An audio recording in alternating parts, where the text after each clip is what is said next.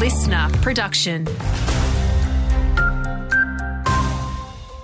G'day, Tom Parry with you. Good news for the Naracoorte United Soccer Club.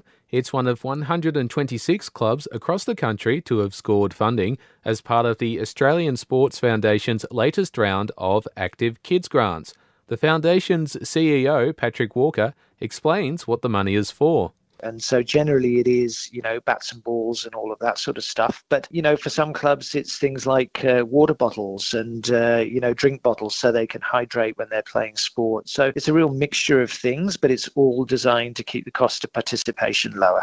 In all, Naracoorte United earned $2,376 as part of the initiative.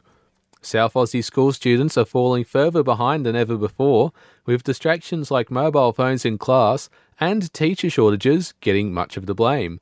Grades in maths, reading and science have declined, according to an assessment of stats over the last 20 years that's been published for the OECD.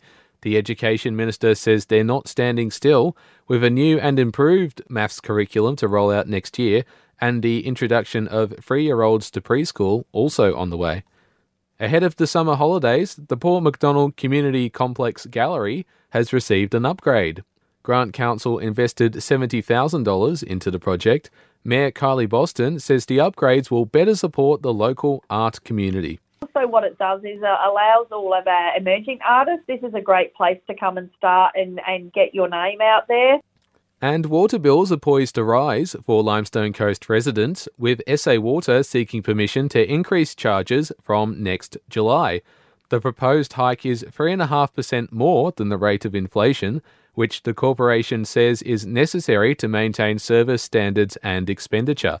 It'll add about $70 per year to our bills, if approved by the Essential Services Commission.